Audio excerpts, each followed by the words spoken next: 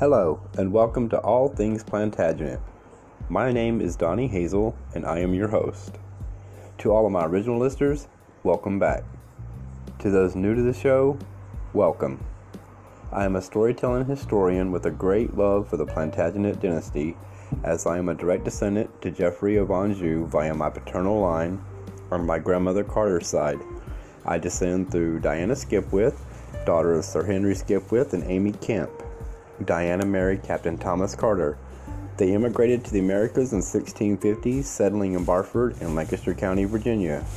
So with that said, please like and download the show, as it helps other listeners learn about the show.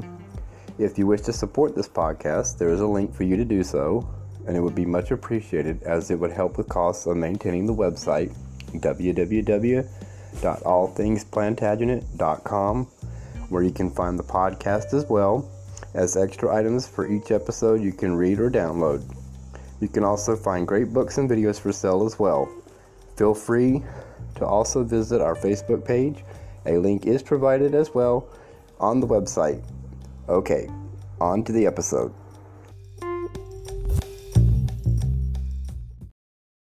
Henry II of England. Henry II, also known as Henry Curtmantle, Henry Fitz-Empress or Henry Plantagenet, ruled as Count of Anjou, Count of Maine, Duke of Normandy, Duke of Aquitaine, Count of Nantes, King of England and Lord of Ireland. At various times, he also controlled Wales, Scotland and Brittany.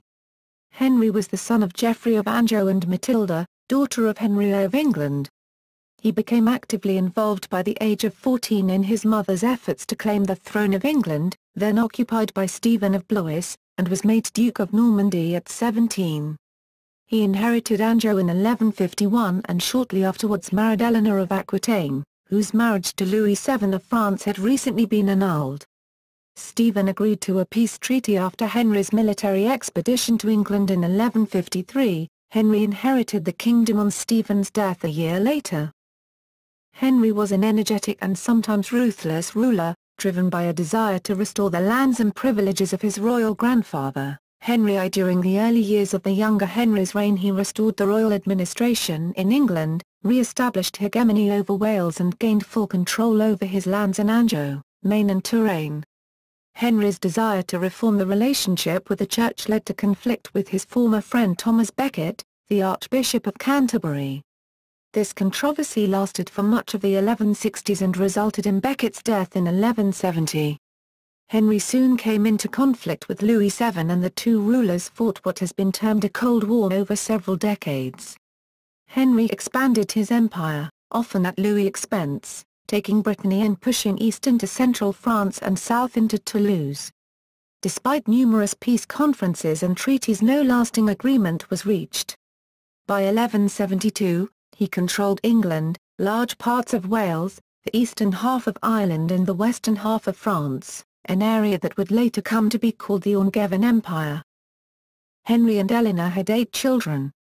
As they grew up, tensions over the future inheritance of the empire began to emerge, encouraged by Louis and his son King Philip II.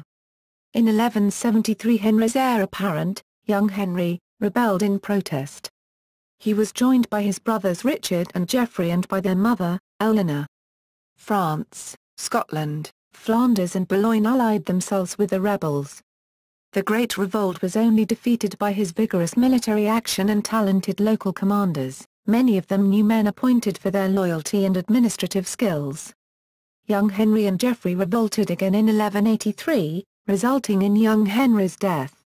The Norman invasion of Ireland provided lands for his youngest son John, but Henry struggled to find ways to satisfy all his son's desires for land and immediate power. Philip successfully played on Richard's fears that Henry would make John king, and a final rebellion broke out in 1189.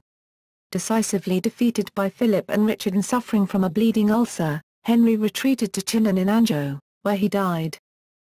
Henry's empire quickly collapsed during the reign of his youngest son John. Many of the changes Henry introduced during his long rule, however, had long-term consequences. Henry's legal changes are generally considered to have laid the basis for the English common law, while his intervention in Brittany, Wales and Scotland shaped the development of their societies and governmental systems. Historical interpretations of Henry's reign have changed considerably over time. In the 18th century, scholars argued that Henry was a driving force in the creation of a genuinely English monarchy and, ultimately, a unified Britain. During the Victorian expansion of the British Empire, historians were keenly interested in the formation of Henry's own empire, but they also expressed concern over his private life and treatment of Becket. Late 20th century historians have combined British and French historical accounts of Henry, challenging earlier Anglo-centric interpretations of his reign. Early years 1133-49. Henry was born in France at Le Mans on March 5, 1133 as the eldest child of Geoffrey the Fair, Count of Anjou, and the Empress Matilda, so titled because of her first marriage to Henry V, the Holy Roman Emperor. The French county of Anjou was formed in the 10th century and the Angevin rulers attempted for several centuries to extend their influence and power across France through careful marriages and political alliances. In theory the county answered to the French king, but royal power over Anjou weakened during the 11th century and the county became largely autonomous. Henry's mother was the eldest daughter of Henry I, King of England and Duke of Normandy. She was born into a powerful ruling class of Normans, who traditionally owned extensive estates in both England and Normandy. Matilda was married at a young age to Henry V. After his death she was remarried to Geoffrey. Following Henry I's death in 1135, Matilda hoped to claim the English throne, but instead her cousin Stephen of Blois was crowned king and recognised as the Duke of Normandy, resulting in civil war between their rival supporters. Geoffrey took advantage of the confusion to attack the Duchy of Normandy but played no direct role in the English conflict, leaving this to Matilda and her half-brother, Robert of Gloucester. The war, termed the Anarchy by Victorian historians, dragged on and degenerated into stalemate. Henry probably spent some of his earliest years in his mother's household, and accompanied Matilda to Normandy in the late 1130s. Henry's later childhood, probably from the age of 7, was spent in Anjou, where he was educated by Peter of Saintes, a noted grammarian of the day. In late 1142, Geoffrey decided to send the 9-year-old to Bristol, the centre of Angevin opposition to Stephen in the southwest of England, accompanied by Robert of Gloucester. Although having children educated in relatives' households was common among noblemen of the period, sending Henry to England also had political benefits, as Geoffrey was coming under criticism for refusing to join the war in England. For about a year, Henry lived alongside Roger of Worcester, one of Robert's sons, and was instructed by a magister, Master Matthew. Robert's household was known for its education and learning. The canons of St. Augustine's in Bristol also helped in Henry's education, and he remembered them with affection in later years. Henry returned to Anjou either in 1143 or 1144, resuming his education under William of Conches, another famous academic. Henry returned to England in 1147, when he was 14. Taking his immediate household and a small number of mercenaries, he left Normandy and landed in England, striking into Wiltshire. Despite initially causing considerable panic, the expedition had little success and Henry found himself unable to pay his forces and therefore unable to return to Normandy. Neither his mother nor his uncle were prepared to support him, implying that they had not approved of the expedition in the first place. Surprisingly, Henry instead turned to King Stephen, who paid the outstanding wages and thereby allowed Henry to retire gracefully. Stephen's reasons for doing so are unclear. One potential explanation is his general courtesy to a member of his extended family. Another is that he was starting to consider how to end the war peacefully, and saw this as a way of building a relationship with Henry. Henry intervened once again in 1149, commencing what is often termed the Henrician phase of the Civil War. This time, Henry planned to form a northern alliance with King David I of Scotland, Henry's great-uncle, and Ranulph of Chester, a powerful regional leader who controlled most of the northwest of England.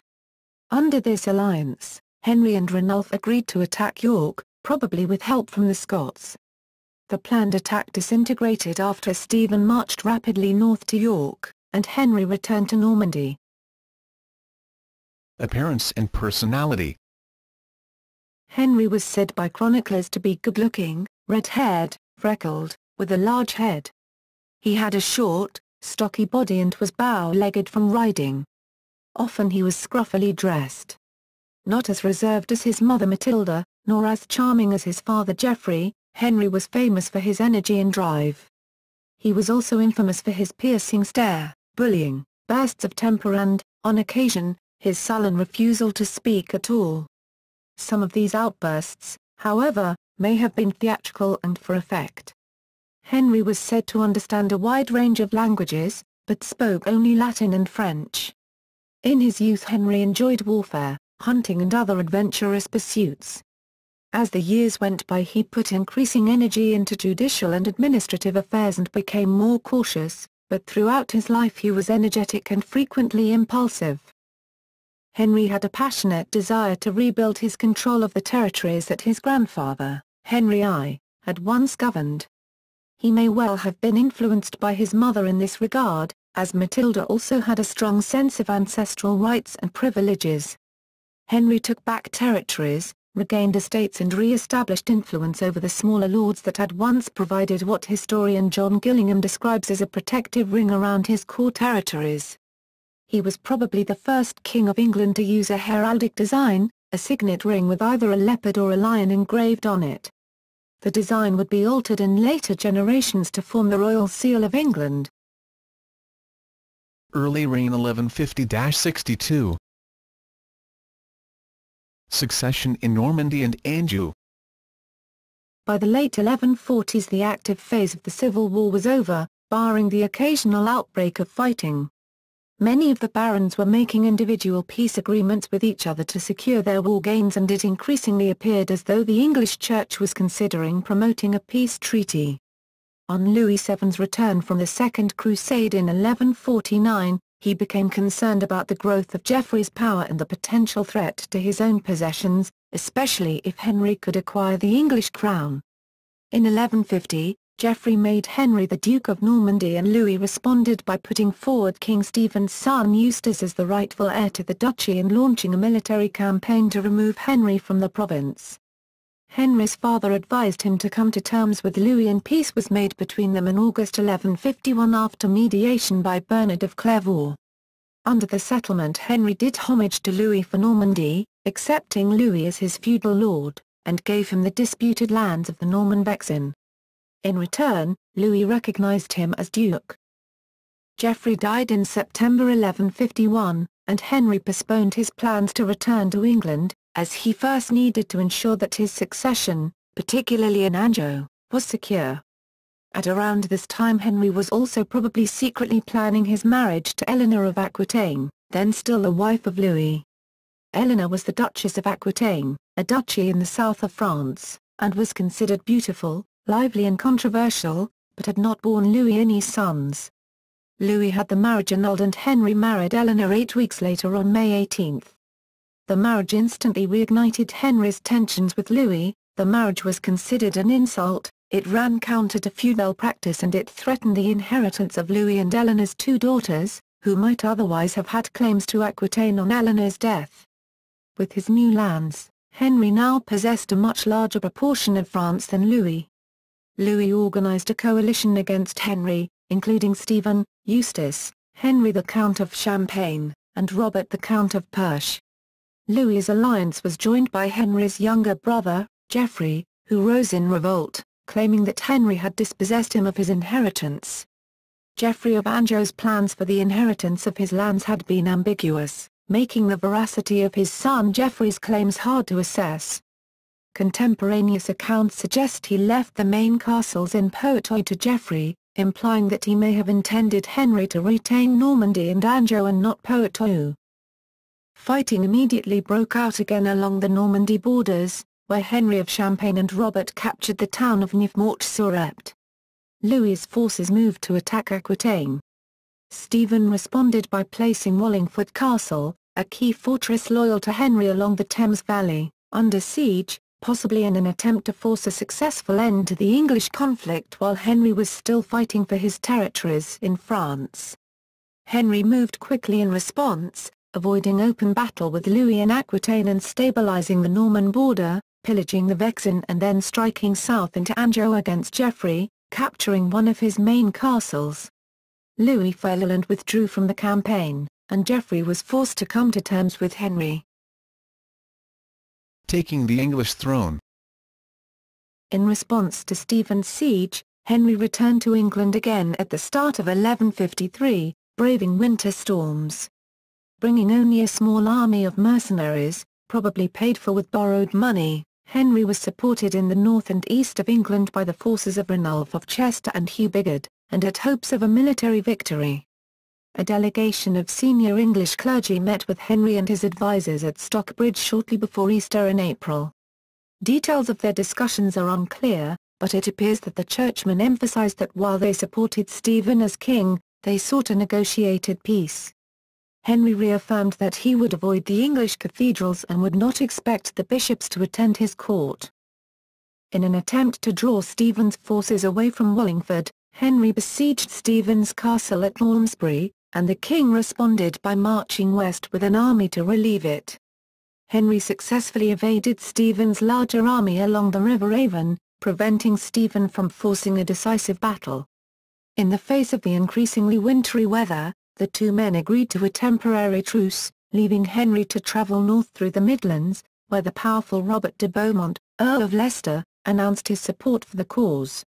Henry was then free to turn his forces south against the besiegers at Wallingford.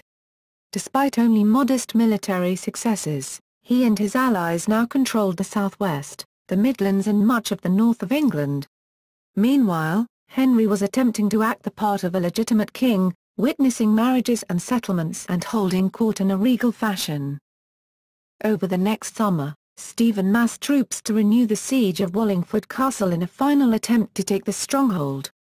The fall of Wallingford appeared imminent and Henry marched south to relieve the siege, arriving with his small army and placing Stephen's besieging forces under siege themselves. Upon news of this, Stephen returned with a large army, and the two sides confronted each other across the River Thames at Wallingford in July. At this point in the war, the barons on both sides were eager to avoid an open battle, so members of the clergy brokered a truce, to the annoyance of both Henry and Stephen. Henry and Stephen took the opportunity to speak together privately about a potential end to the war. Conveniently for Henry, Stephen's son Eustace fell ill and died shortly afterwards. This removed the most obvious other claimant to the throne, as while Stephen had another son, William, he was only a second son and appeared unenthusiastic about making a plausible claim on the throne. Fighting continued after Wallingford, but in a rather half-hearted fashion, while the English Church attempted to broker a permanent peace between the two sides. In November the two leaders ratified the terms of a permanent peace. Stephen announced the Treaty of Winchester and Winchester Cathedral. He recognized Henry as his adopted son and successor, in return for Henry doing homage to him. Stephen promised to listen to Henry's advice, but retained all his royal powers. Stephen's remaining son, William, would do homage to Henry and renounce his claim to the throne, in exchange for promises of the security of his lands. Key royal castles would be held on Henry's behalf by guarantors while Stephen would have access to Henry's castles. And the numerous foreign mercenaries would be demobilized and sent home. Henry and Stephen sealed the treaty with a kiss of peace in the cathedral. The peace remained precarious, however, and Stephen's second son William remained a possible future rival to Henry. Rumors of a plot to kill Henry were circulating and, possibly as a consequence, Henry decided to return to Normandy for a period. Stephen, however, fell ill with a stomach disorder and died on October 25, 1154, allowing Henry to inherit the throne rather sooner than had been expected. Reconstruction of royal government. On landing in England on December 8, 1154, Henry quickly took oaths of loyalty from some of the barons and was then crowned alongside Eleanor at Westminster on December 19. The royal court was gathered in April 1155, where the barons swore fealty to the king and his sons. Several potential rivals still existed, including Stephen's son William and Henry's brothers Geoffrey and William, but, fortunately for Henry, they all died in the next few years, leaving Henry's position remarkably secure. Nonetheless, Henry inherited a difficult situation in England, as the kingdom had suffered extensively during the Civil War. In many parts of the country the fighting had caused serious devastation, although some other areas remained largely unaffected. Numerous adulterine, or unauthorized, castles had been built as bases for local lords. The royal forest law had collapsed in large parts of the country. The king's income had declined seriously and royal control over the mints remained limited. Henry presented himself as the legitimate heir to Henry I and commenced rebuilding the kingdom in his image. Although Stephen had tried to continue Henry I's method of government during his reign, the younger Henry's new government characterized those 19 years as a chaotic and troubled period, with all these problems resulting from Stephen's usurpation of the throne. Henry was also careful to show that, unlike his mother the Empress, he would listen to the advice and counsel of others. Various measures were immediately carried out although, since Henry spent 6.5 years out of the first 8 years of his reign in France, much work had to be done at a distance. The process of demolishing the unauthorized castles from the war continued. Efforts were made to restore the system of royal justice and the royal finances. Henry also invested heavily in the construction and renovation of prestigious new royal buildings. The King of Scotland and local Welsh rulers had taken advantage of the long civil war in England to seize disputed lands. Henry set about reversing this trend. In 1157 pressure from Henry resulted in the young King Malcolm of Scotland returning the lands in the north of England he had taken during the war. Henry promptly began to refortify the northern frontier. Restoring Anglo-Norman supremacy in Wales proved harder, and Henry had to fight 2 campaigns in North and South Wales in 1157 and 1158 before the Welsh princes Owain Gwynedd and Rhys ap Gruffydd submitted to his rule, agreeing to the pre-Civil War borders. France, Brittany, Toulouse and the Vexin. Henry had a problematic relationship with Louis VII of France throughout the 1150s. The two men had already clashed over Henry's succession to Normandy and the remarriage of Eleanor, and the relationship was not repaired. Louis invariably attempted to take the moral high ground in respect to Henry, capitalizing on his reputation as a crusader and circulating rumors about his rival's behavior and character. Henry had greater resources than Louis, however, particularly after taking England, and Louis was far less dynamic in resisting Angevin power than he had been earlier in his reign. The disputes between the two drew in other powers across the region, including Thierry, the Count of Flanders, who signed a military alliance with Henry, albeit with a clause that prevented the Count from being forced to fight against Louis, his feudal lord. Further south, Theobald V, the Count of Blois, an enemy of Louis, became another early ally of Henry. The resulting military tensions and the frequent face-to-face meetings to attempt to resolve them has led historian John Dunbabin to liken the situation to the period of the Cold War in Europe in the 20th century. On his return to the continent from England, Henry sought to secure his French lands and quash any potential rebellion. As a result, in 1154 Henry and Louis agreed a peace treaty, under which Henry bought back the Vernon and the Neuf March from Louis. The treaty appeared shaky, however, and tensions remained. In particular, Henry had not given homage to Louis for his French possessions. In an attempt to improve relations, Henry met with Louis at Paris and Mont Saint-Michel in 1158, agreeing to betroth Henry's eldest living son, the young Henry, to Louis's daughter Margaret. The marriage deal would have involved Louis granting the disputed territory of the Vexin to Margaret on her marriage to the young Henry. While this would ultimately give Henry the lands that he claimed, it also cunningly implied that the Vexin was Louis's to give away in the first place, in itself a political concession. For a short while, a permanent peace between Henry and Louis looked plausible. Meanwhile, Henry turned his attention to the Duchy of Brittany, which neighboured his lands and was traditionally largely independent from the rest of France, with its own language and culture. The Breton dukes held little power across most of the duchy, which was mostly controlled by local lords. In 1148, Duke Conan III died and civil war broke out. Henry claimed to be the overlord of Brittany, on the basis that the duchy had owed loyalty to Henry I, and saw controlling the duchy both as a way of securing his other French territories and as a potential inheritance for one of his sons. Initially Henry's strategy was to rule indirectly through proxies, and accordingly Henry supported Conan IV's claims over most of the duchy, partly because Conan had strong English ties and could be easily influenced. Conan's uncle, Hole, continued to control the county of Nantes in the east until he was deposed in 1156 by Henry's brother, Geoffrey, possibly with Henry's support. When Geoffrey died in 1158, Conan attempted to reclaim Nantes but was opposed by Henry, who annexed it for himself. Louis took no action to intervene as Henry steadily increased his power in Brittany. Henry hoped to take a similar approach to regaining control of Toulouse in southern France. Toulouse, while technically part of the Duchy of Aquitaine, had become increasingly independent and was now ruled by Count Raymond V, who had only a weak claim to the lands.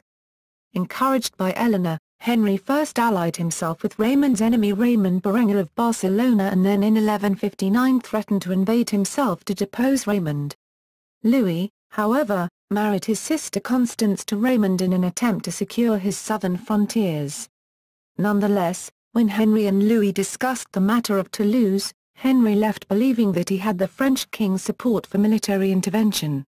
Henry invaded Toulouse, only to find Louis visiting Raymond in the city. Henry was not prepared to directly attack Louis, who was still his feudal lord, and withdrew, settling himself with ravaging the surrounding county, seizing castles and taking the province of Quercy. The episode proved to be a long-running point of dispute between the two kings, and the chronicler William of Newburgh called the ensuing conflict with Toulouse a 40 Years' War. In the aftermath of the Toulouse episode, Louis made an attempt to repair relations with Henry through an 1160 peace treaty. This promised Henry the lands and the rights of his grandfather, Henry I. It reaffirmed the betrothal of young Henry and Margaret and the Vexin deal. And it involved young Henry giving homage to Louis, a way of reinforcing the young boy's position as heir and Louis's position as king.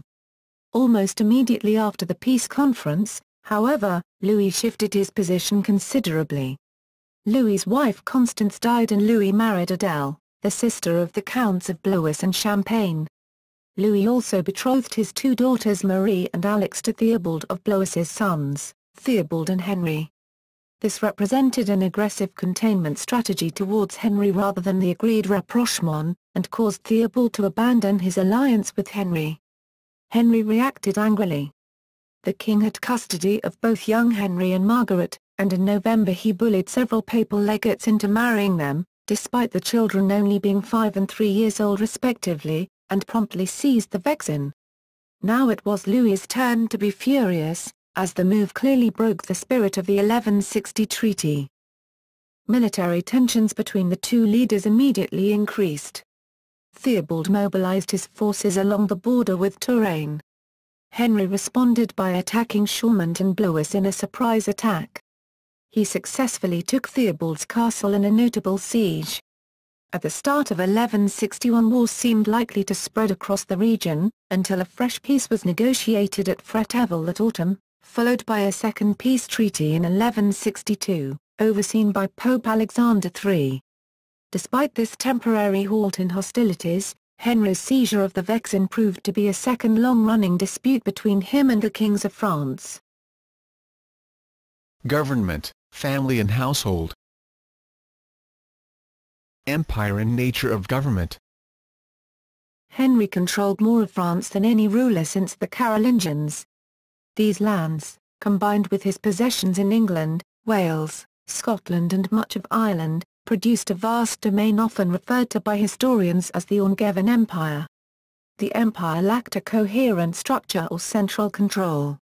Instead, it consisted of a loose, flexible network of family connections and lands. Different local customs applied within each of Henry's different territories, although common principles underpinned some of these local variations. Henry travelled constantly across the empire, producing what the historian John Jolliffe describes as a government of the roads and roadsides. His travels coincided with regional governmental reforms and other local administrative business, although messengers connected him to his possession wherever he went. In his absence the lands were ruled by seneschals and justiciars, and beneath them local officials in each of the regions carried on with the business of government.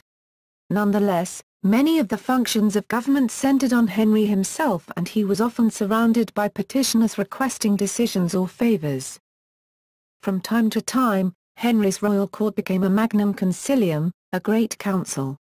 These were sometimes used to take major decisions, but the term was loosely applied whenever a large number of barons and bishops attended the king. A great council was supposed to advise the king and give assent to royal decisions, although it is unclear how much freedom they actually enjoyed to oppose Henry's intentions. Henry also appears to have consulted with his court when making legislation. The extent to which he then took their views into account is unclear. As a powerful ruler, Henry was able to provide either valuable patronage or impose devastating harm on his subjects. Using his powers of patronage, Henry was very effective at finding and keeping competent officials, including within the church, in the 12th century, a key part of royal administration. Indeed, royal patronage within the church provided an effective route to advancement under Henry, and most of his preferred clerics eventually became bishops and archbishops. Henry could also show his ira e malevolentia, anger and ill will, a term that described his ability to punish or financially destroy particular barons or clergy. In England, Henry initially relied on his father's former advisers whom he brought with him from Normandy, and on some of Henry I's remaining officials, reinforced with some of Stephen's senior nobility who made their peace with Henry in 1153. During his reign, Henry, like his grandfather, increasingly promoted new men, minor nobles without independent wealth and lands, to positions of authority in England. By the 1180s, this new class of royal administrators was predominant in England, supported by various illegitimate members of Henry's family. In Normandy, the links between the two halves of the Anglo-Norman nobility had weakened during the first half of the 12th century, and continued to do so under Henry. Henry drew his close advisers from the ranks of the Norman bishops and, as in England, recruited many new men as Norman administrators. Few of the larger landowners in Normandy benefited from the king's patronage.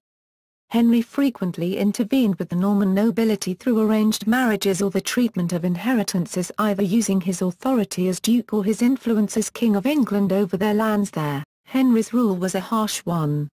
Across the rest of France, local administration was less developed. Anjou was governed through a combination of officials called prévôts and sénéchals based along the Loire and in western Touraine, but Henry had few officials elsewhere in the region. In Aquitaine, ducal authority remained very limited, despite increasing significantly during Henry's reign, largely due to Richard's efforts in the late 1170s. Court and family.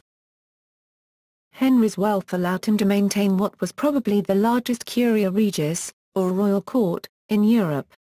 His court attracted huge attention from contemporary chroniclers, and typically comprised a number of major nobles and bishops, along with knights, domestic servants, prostitutes, clerks, horses and hunting dogs. Within the court were his officials, ministerials, his friends, amici, and the familiares regis, the king's informal inner circle of confidence and trusted servants. Henry's familiars were particularly important to the operation of his household and government, driving government initiatives and filling the gaps between the official structures and the king. Henry tried to maintain a sophisticated household that combined hunting and drinking with cosmopolitan literary discussion and courtly values. Nonetheless, Henry's passion was for hunting, for which the court became famous. Henry had a number of preferred royal hunting lodges and apartments across his lands, and invested heavily in his royal castles, both for their practical utility as fortresses, and as symbols of royal power and prestige. The court was relatively formal in its style and language, possibly because Henry was attempting to compensate for his own sudden rise to power and relatively humble origins as the son of a count.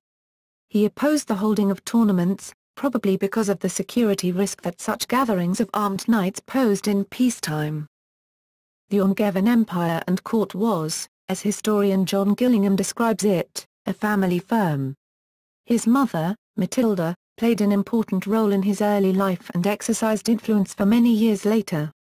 Henry's relationship with his wife Eleanor was complex, Henry trusted Eleanor to manage England for several years after 1154, and was later content for her to govern Aquitaine.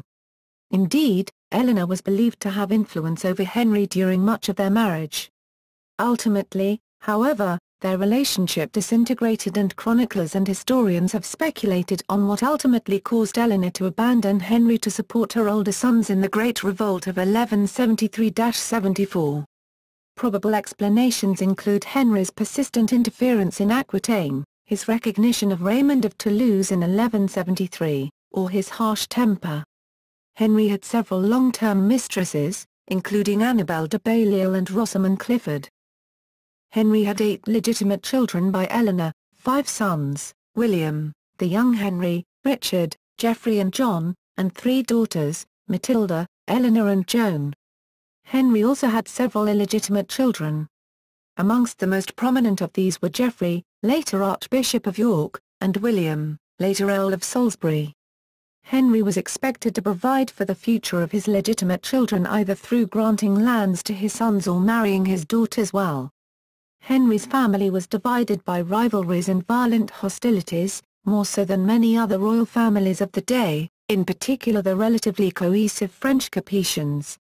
Various suggestions have been put forward to explain Henry's family's bitter disputes, from their inherited family genetics to the failure of Henry and Eleanor's parenting.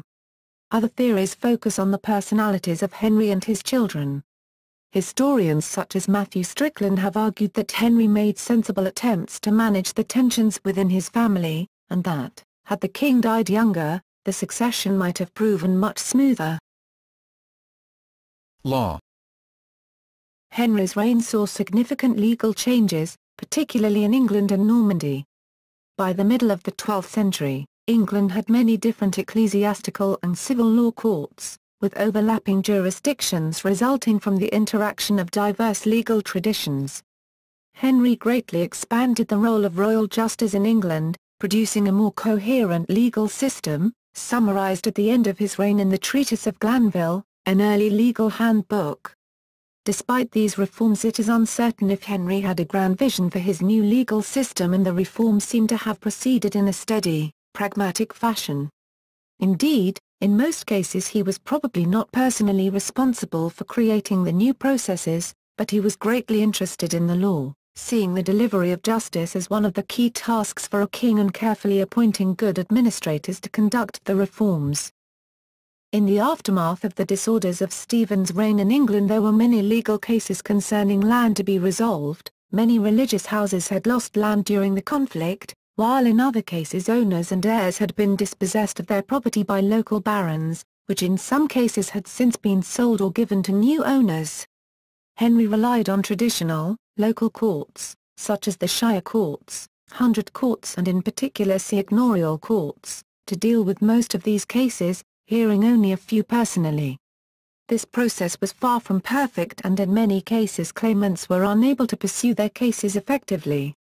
While interested in the law, during the first years of his reign Henry was preoccupied with other political issues, and even finding the king for a hearing could mean travelling across the Channel and locating his peripatetic court. Nonetheless, Henry was prepared to take action to improve the existing procedures, intervening in cases which he felt had been mishandled, and creating legislation to improve both ecclesiastical and civil court processes. Meanwhile, in neighbouring Normandy, Henry delivered justice through the courts run by his officials across the duchy, and occasionally these cases made their way to the king himself. He also operated an exchequer court at Caen that heard cases relating to royal revenues and maintained a number of king's justices who travelled across the duchy. Between 1159 and 1163, Henry spent time in Normandy conducting reforms of royal and church courts, and some measures later introduced in England are recorded as existing in Normandy as early as 1159. In 1163 Henry returned to England, intent on reforming the role of the royal courts. He cracked down on crime, seizing the belongings of thieves and fugitives, and travelling justices were dispatched to the north and the Midlands. After 1166, Henry's Exchequer Court in Westminster, which had previously only heard cases connected with royal revenues, began to take wider civil cases on behalf of the king. the reforms continued and Henry created the general eyre, probably in 1176, which involved dispatching a group of royal justices to visit all the counties in England over a given period of time, with authority to cover both civil and criminal cases. Local juries were used occasionally in previous reigns, but Henry made much wider use of them. Juries were introduced in petty assizes from around 1176, where they were used to establish the answers to particular pre-established questions, and in grand assizes from 1179, where they were used to determine the guilt of a defendant. Other methods of trial continued, however, including trial by combat and trial by ordeal. After the Assize of Clarendon in 1166, royal justice was extended into new areas through the use of new forms of assizes, in particular novel disseisin, mort d'ancestor and our unnatural habit, which dealt with the wrongful dispossession of land, the right of inheritance and the rights of widows respectively. In making these reforms Henry both challenged the traditional rights of barons in dispensing justice and reinforced key feudal principles, but over time they greatly increased royal power in England. Relations with the Church.